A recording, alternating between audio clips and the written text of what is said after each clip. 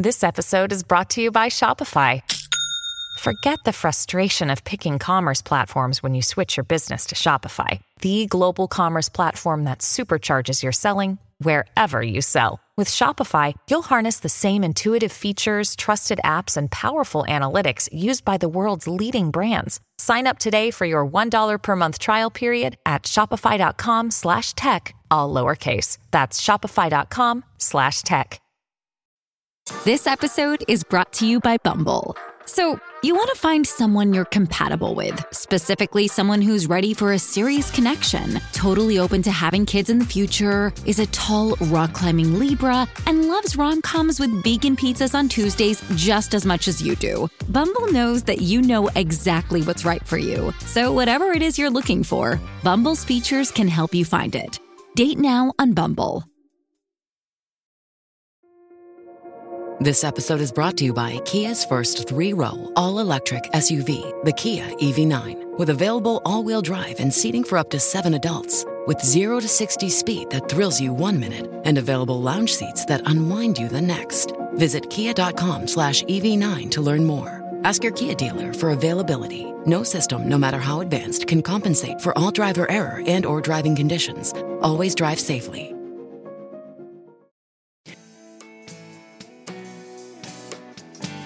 Hello and welcome. This is Colleen O'Grady, the host of the Power Your Parenting Moms with Teens podcast. This is a gathering place for moms to be encouraged, nurtured, and inspired. Also, you'll learn the latest in teen research and trends and get practical parenting tips. You really can improve your relationship with your teen and enjoy the teenage years. Welcome back, everyone, to the 138th episode of Power Your Parenting Moms with Teens podcast. I'm Colleen O'Grady, the host of the show. One of the many issues that's on a parent's mind is how to keep their teens safe from abusing alcohol or drugs. It's not the bad teens who are abusing alcohol and drugs, and it's not the bad parents who raise teens who have alcohol and drug problems. Actually, all teens are vulnerable to alcohol and drug addiction. The way that teens are hardwired, especially with their brain development, make them vulnerable to all sorts of addictions. Today's guest is an expert because he's been in the trenches with teens struggling with addiction for 2 decades. I love this interview because he's knowledgeable, passionate about the subject, and encouraging. Richard Capriola has been a mental health and substance abuse counselor for over 2 decades.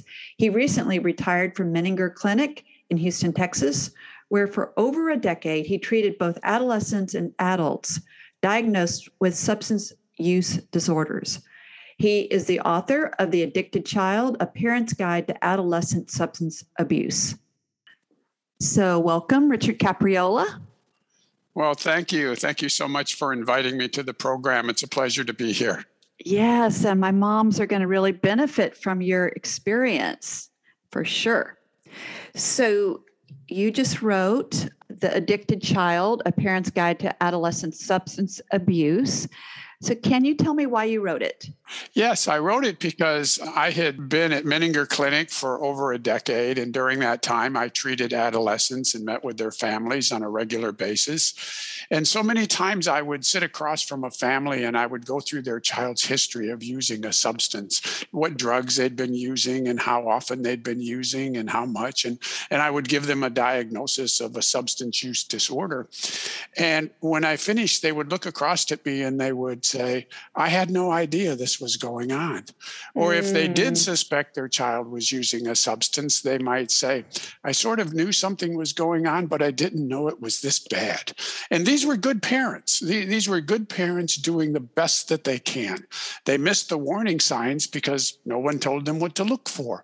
So after I retired from Menninger, I wanted to put together this roadmap, this short book. It only runs about 100 pages because I know parents are busy. They don't have time to read volumes of information. So I kept it to about 100 pages, but I wanted to pack it with a lot of information that I hope parents will find useful and helpful. It's a book that I hope that they can read and walk away from and say, okay, I've got this. I understand it a little bit better. I hope I don't have to deal with this, but if I do, I feel more confident that I can handle it. Yeah, it's exactly what you just said. And it's packed with really great information. And it's something that parents could go back to and just read a chapter and get information. So, yeah. And you also have a workbook. I do have a workbook because parents need help too. It's not just the child that's going through this struggle, it's the entire family that's going through this struggle. So I wanted to recognize that parents need help too. So I put together this brief workbook, which goes through exercises to help parents write down some of the emotions that they're feeling, how this has affected them as a parent. There's some exercises on anxiety. There's a brief exercise on slow breathing. There's information on how to communicate with your child, because so many times we're good at listening to our children's words, but we're not so good at listening to the feelings behind those words. So I have an exercise sort of that helps parents tune into the feelings. I think that workbook is best used in consultation with a therapist like yourself or a counselor or somebody who can give them feedback on the work that they do. But I wanted to write the workbook to recognize that parents need help too. Yeah, no, it's very, very true. So I know that your book is the answer to this question, but what have you learned over 2 decades of treating substance abuse? I've learned that it's an entire family system that's affected. It's not just the teenager that's using a substance, although much of the attention is directed at the child, and rightly so. But the entire family is affected by it. And sometimes the entire family needs treatment as well as the child. They certainly need support, emotional support and encouragement. They need information. They need to have a partner with them as they go through this. And by partner, I mean a support system to help them get through this. The other thing I learned is I saw some remarkable changes that occurred in adolescents as they went through treatment. None of them wanted to be in treatment. They all came to Menninger fighting and arguing and bargaining and trying to work their way out of it. But the parents held the line, and it was remarkable to watch how they got involved in the treatment program, in the assessment program.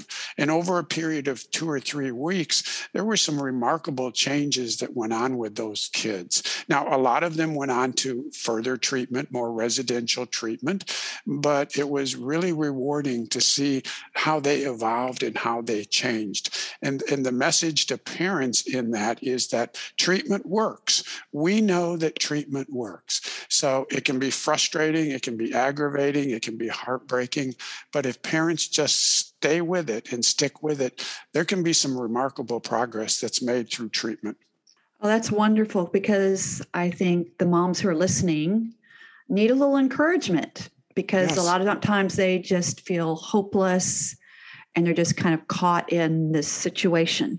Yeah, they feel hopeless. They feel as if they say they somehow failed as a parent. They ask themselves, what went wrong? How did I miss this? And in reality, they're doing the best job that they can. Right. So, yeah, I do want to give a sense of hope to the moms that are out there. Yes. So you've probably seen a lot of changes over 20 years. What drugs are today's teens using versus like 20 years ago? What changes have there been in the last few years?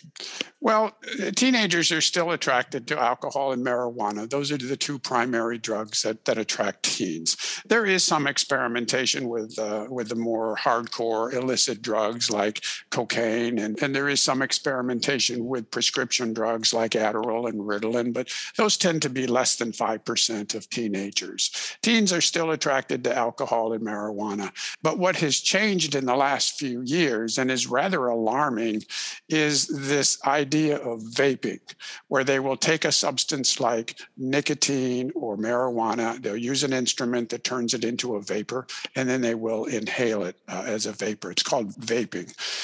In the last 3 years, there's been a tremendous surge in the number of teenagers that are vaping marijuana and nicotine.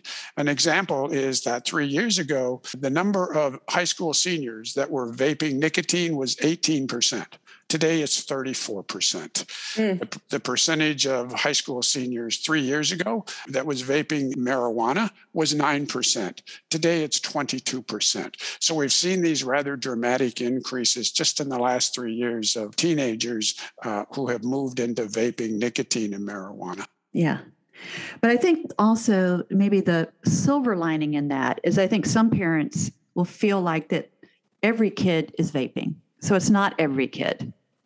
It is not every kid. The majority of them are not vaping, but those who are vaping seem to be vaping at really high rates. Right. No, I agree with you. So I think parents with younger kids want to keep their kids away from those, quote, bad kids who use drugs. Yeah. But I don't think that it's about being a bad kid. I think it's about being a vulnerable kid. Yeah. Like I see lots of kids turning to alcohol and drugs because of anxiety.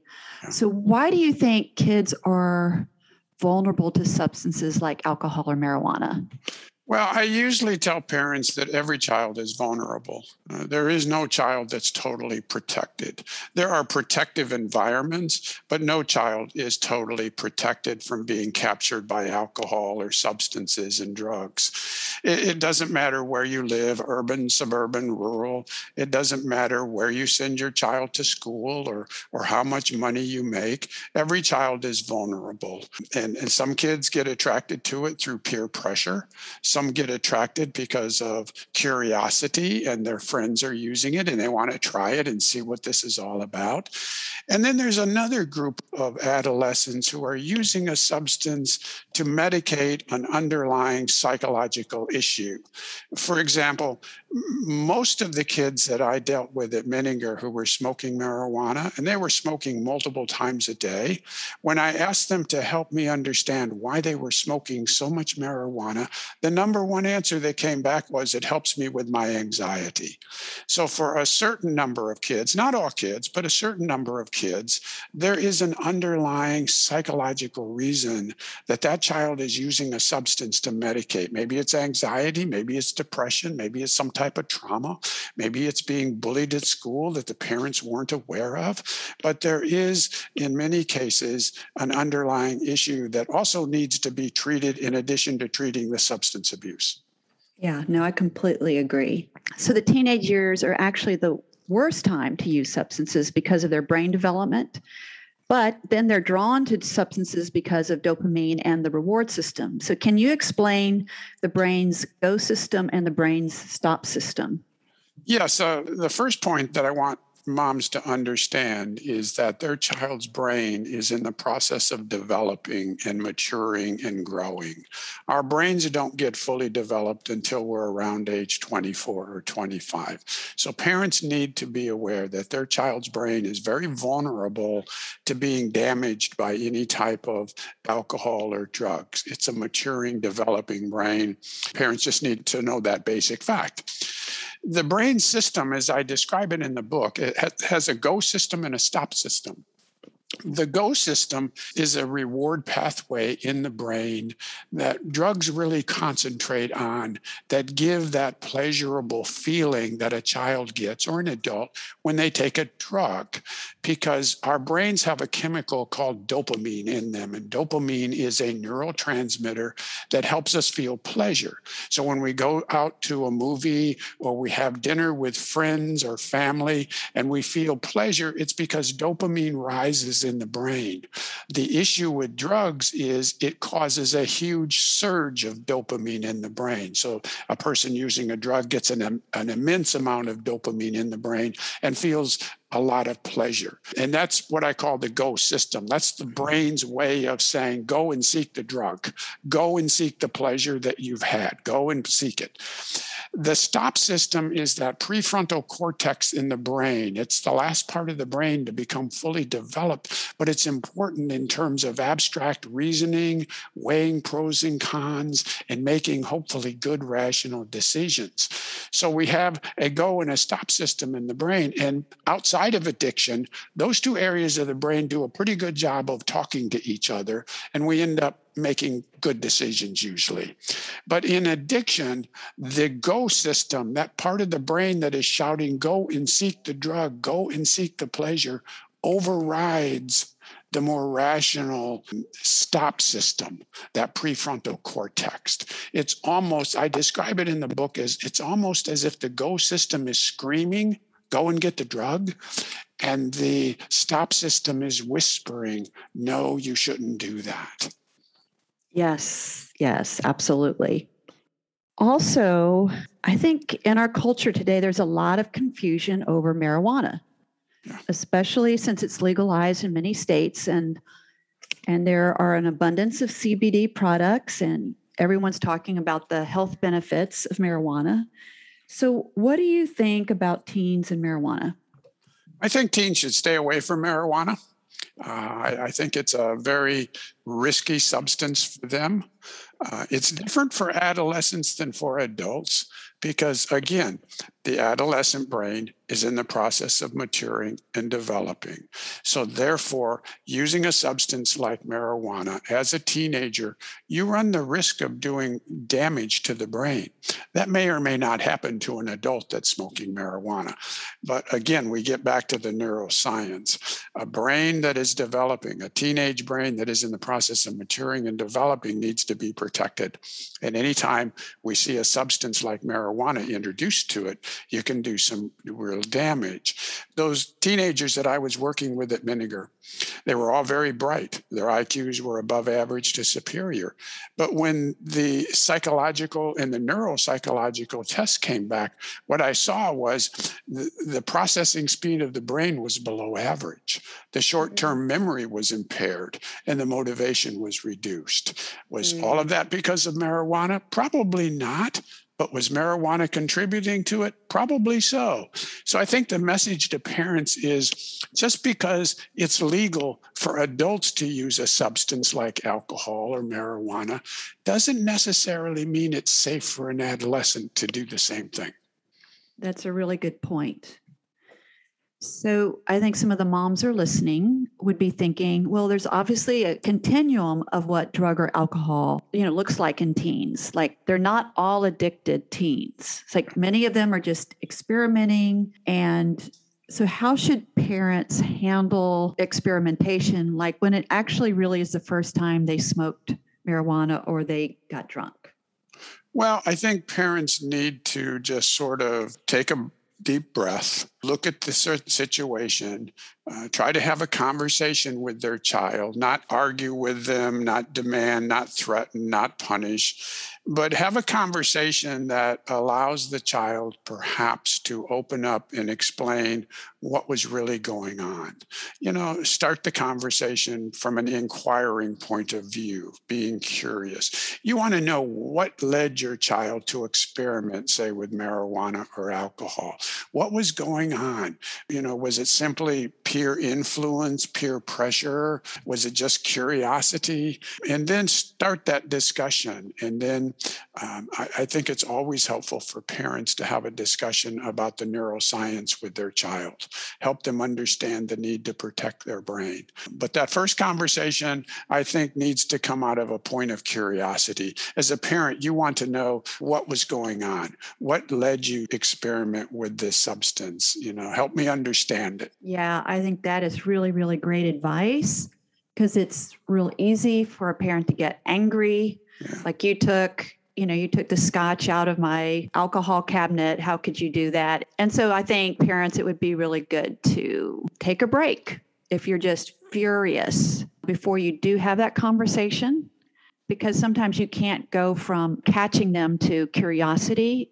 Sometimes it needs a little bit of time, but I completely agree. What you want to do is be able to stay in communication with your teen so that they can call you if they're stuck at a party or if they're over their head. So, and the way you do that is by being curious and not laying into them, which is what you probably will feel like when you catch them.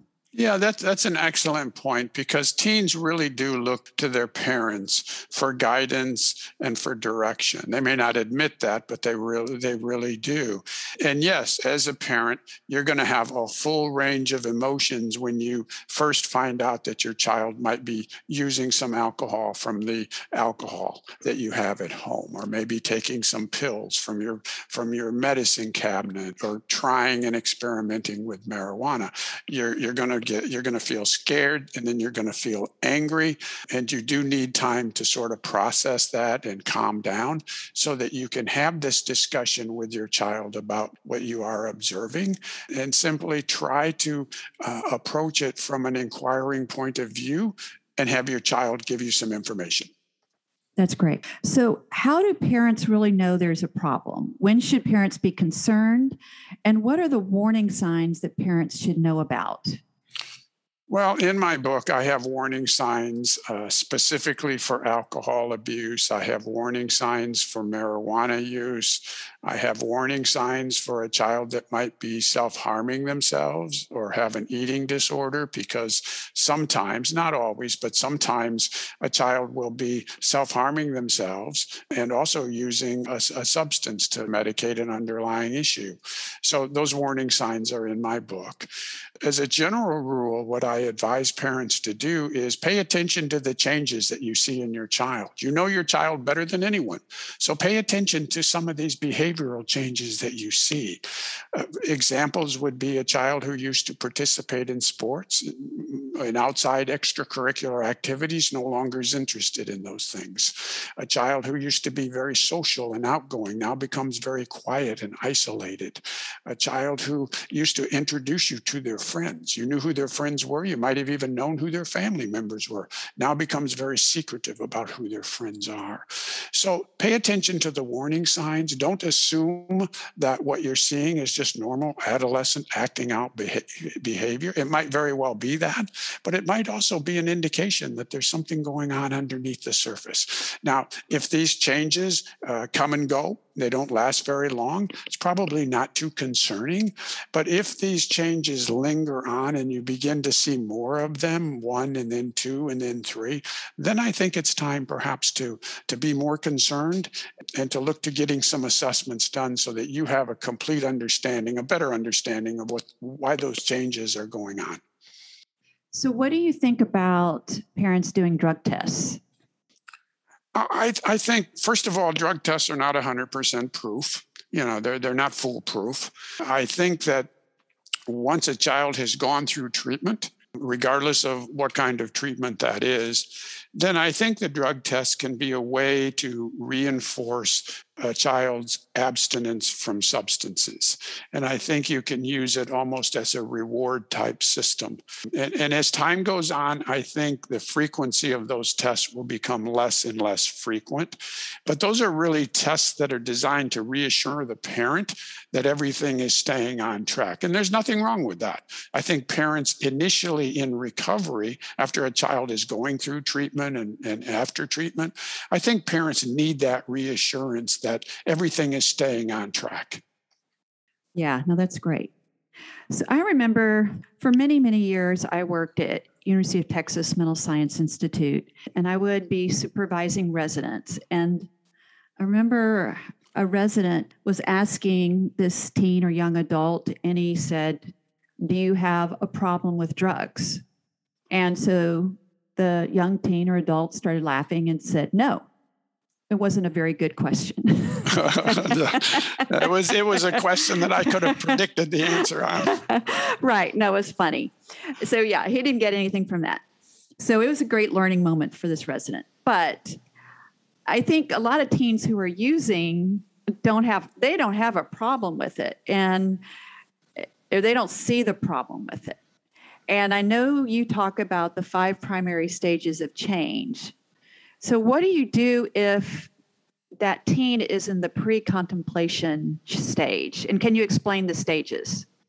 Well, just about every teen that I worked with was in the pre-contemplation stage. And for parents, the pre-contemplation stage is basically the denial stage. It's a stage where a person will say, I don't have a problem with this. There's nothing wrong with it. I don't understand why I can't keep using. It's the denial stage. That's what we call pre-contemplation. The next stage is contemplation, which is, okay, I'm not sure what I want to do. Maybe I want to keep smoking marijuana. Maybe I don't, but I'm willing to keep an open mind on it. I'm willing to look at the facts. And for a teenager, moving from the pre-contemplation, the denial stage, to the contemplation, okay, I'll take a look at it stage, is a huge move. That is not an insignificant move. That is a huge move. My goal many times in working with students, because they all came in pre-contemplation, they all said that wasn't a problem. My goal was to, number one, understand from their point of view why they were using this substance, not to judge them, but just to get a better understanding of why they were using the substance, and then to try to move them into the contemplation stage where they were more willing to look at the advantages and disadvantages. Because many times, if I could get them to that stage, and sometimes that stage just involves being willing to try an experiment of not using a substance for 3 to 6 months and see how they felt. But initially, I think for every teenager, the goal is to move them from the denial stage, that pre-contemplation stage, into the contemplation stage where they're willing to listen to you, they're willing to look at the pros and the cons, and to do their own objective review of it. And then the next stage, hopefully, they move into action where they're actually making a decision to stop using and putting in place a plan. Yeah, that's really good information. If a teen is in trouble, what's the best course of treatment? Well, it depends on what the trouble is. Yes, right, absolutely. So how would a parent even know their teen is in trouble? Well, I think you're going to know that your teen is in trouble when the consequences of their substance use become more and more significant. It might start as just rebellion and family arguments and disagreements. It may escalate into disciplinary action at school. It may escalate further into engagement with law enforcement officials. So you can almost see the severity of the problem climbing up the ladder. It may start as simple as arguments and rebellion against family rules. And then pretty soon there's disciplinary action at school, maybe a suspension from school. And then it gets really serious if law enforcement gets involved. And you want to intervene at the earliest possible moment. When you suspect there's a problem, that's when you need to intervene. So what would be a good first step of intervention? To have a conversation with your child. To come at it, like I was saying earlier, from an inquiring point of view. For example, I'm seeing these behaviors. Can you help me understand what's going on? If you suspect your child is using a substance, don't start by accusing them, but express your concern and your fear. It's either right or wrong. But if you suspect your child is using marijuana, there's nothing wrong with expressing that fear and that thought to your child. Not an accusing way, but in an inquiring way. So the first step is to have a discussion with your child. Now, that's a discussion that's likely to go one of two ways. The child's either going to blow up, become argumentative and defensive and angry, or the child might actually open up and give you some information that you didn't know about before. But regardless of how the conversation goes, if you as a parent are still concerned that your child might be involved with a substance, you need to go to the next step, which is to get some assessments and some tests done to help you understand what's really going on. And I know you have a chapter that in your book, but where would they go? Well, the kinds of assessments that they're going to need, because you want a comprehensive view of everything that's going on. You don't want to just focus on the substance use, although it is important. So you would get an addictions assessment. That's what I was doing at Menninger Clinic. You would also get a complete physical exam to rule out anything physically that might be contributing to the behaviors you're seeing.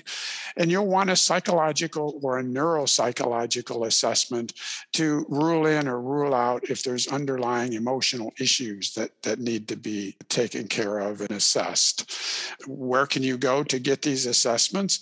I would say that you could start with your family physician to get some referrals. You could speak to the school counselor that can maybe do some of these assessments. It could be the school social worker. It could be the school counselor.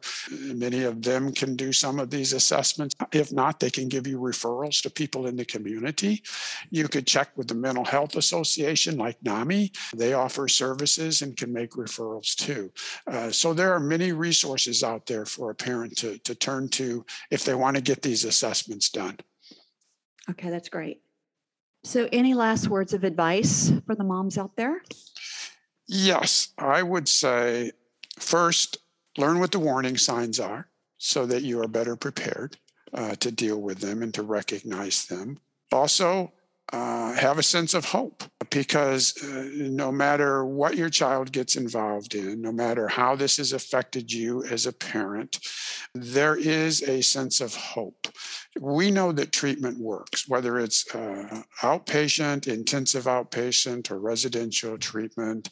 Once you get involved in the treatment process, there is a tremendous sense of hope. We know that our brains have a tremendous capacity to heal themselves.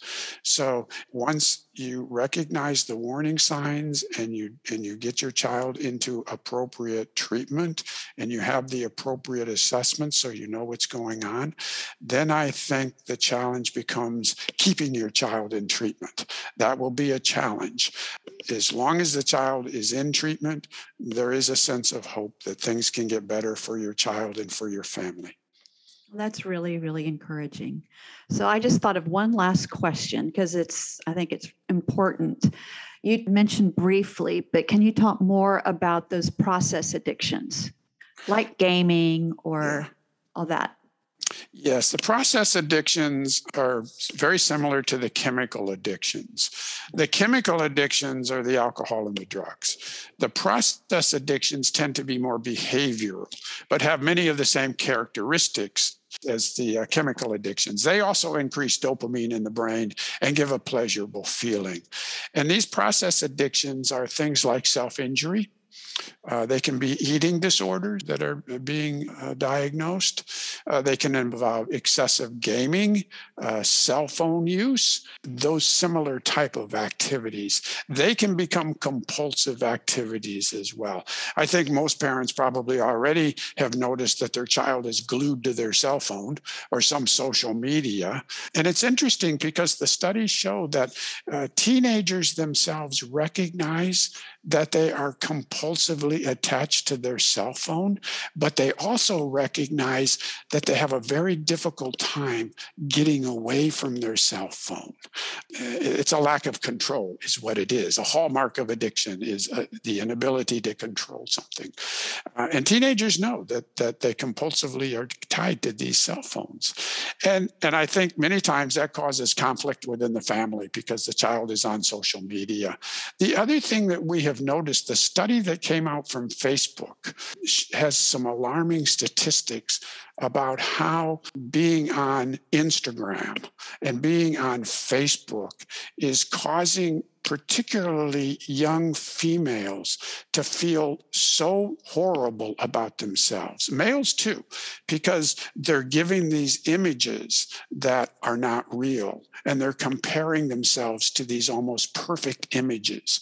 And teenagers are reporting that they're really feeling rather horrible as a result of spending time on Instagram. They can't pull themselves away from it, but they're saying, they're comparing themselves to these unrealistic images So it's important for parents to have a conversation with their child about what's going on with social media, to check up on your child's use of social media, to be able to have the passwords, and to have a discussion with your child about what is appropriate and what is inappropriate behavior in social media, and to be aware that many of these images that these young girls are looking at and comparing themselves to on social media are not real.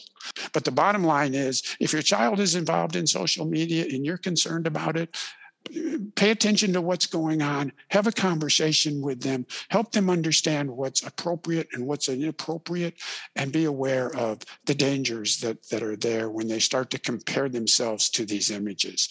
But it's becoming a real problem.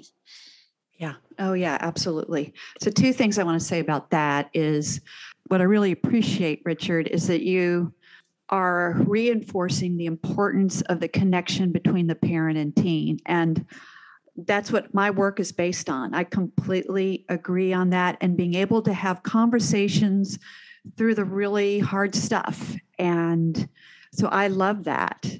And then the second thing, as you were talking about the process addictions, is parents, I hope you heard that compulsive piece of these process addictions are what drive you crazy, because your kids are really having a hard time detaching from these behaviors, if it's gaming, social media, cutting, eating disorders. And that needs treatment just as much as substances.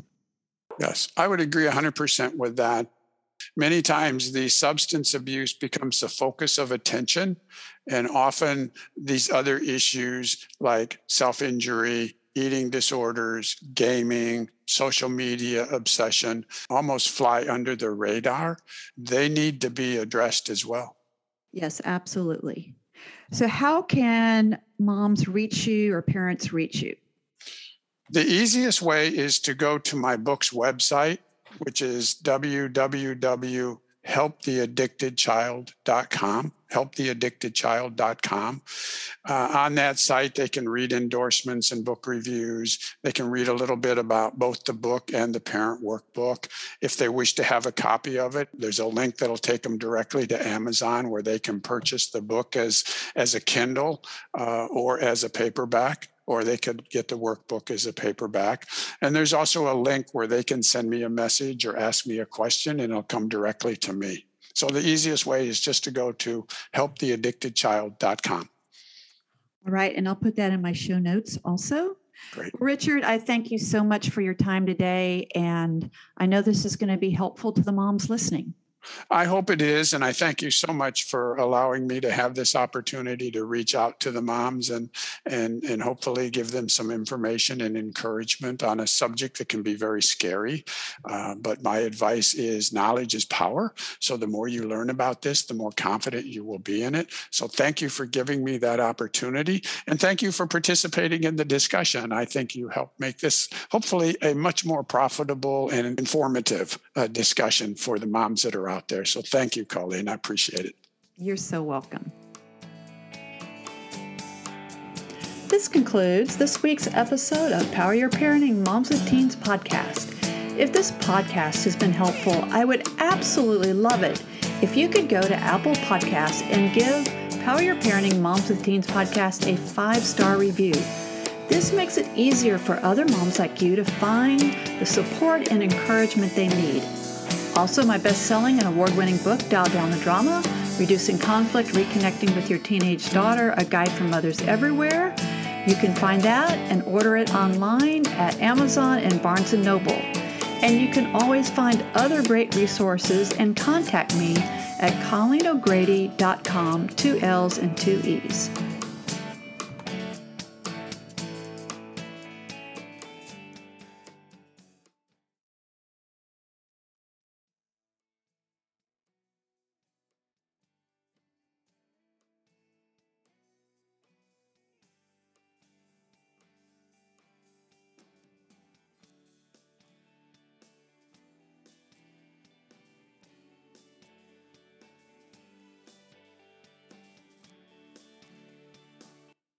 This podcast is a part of the C-Suite Radio Network.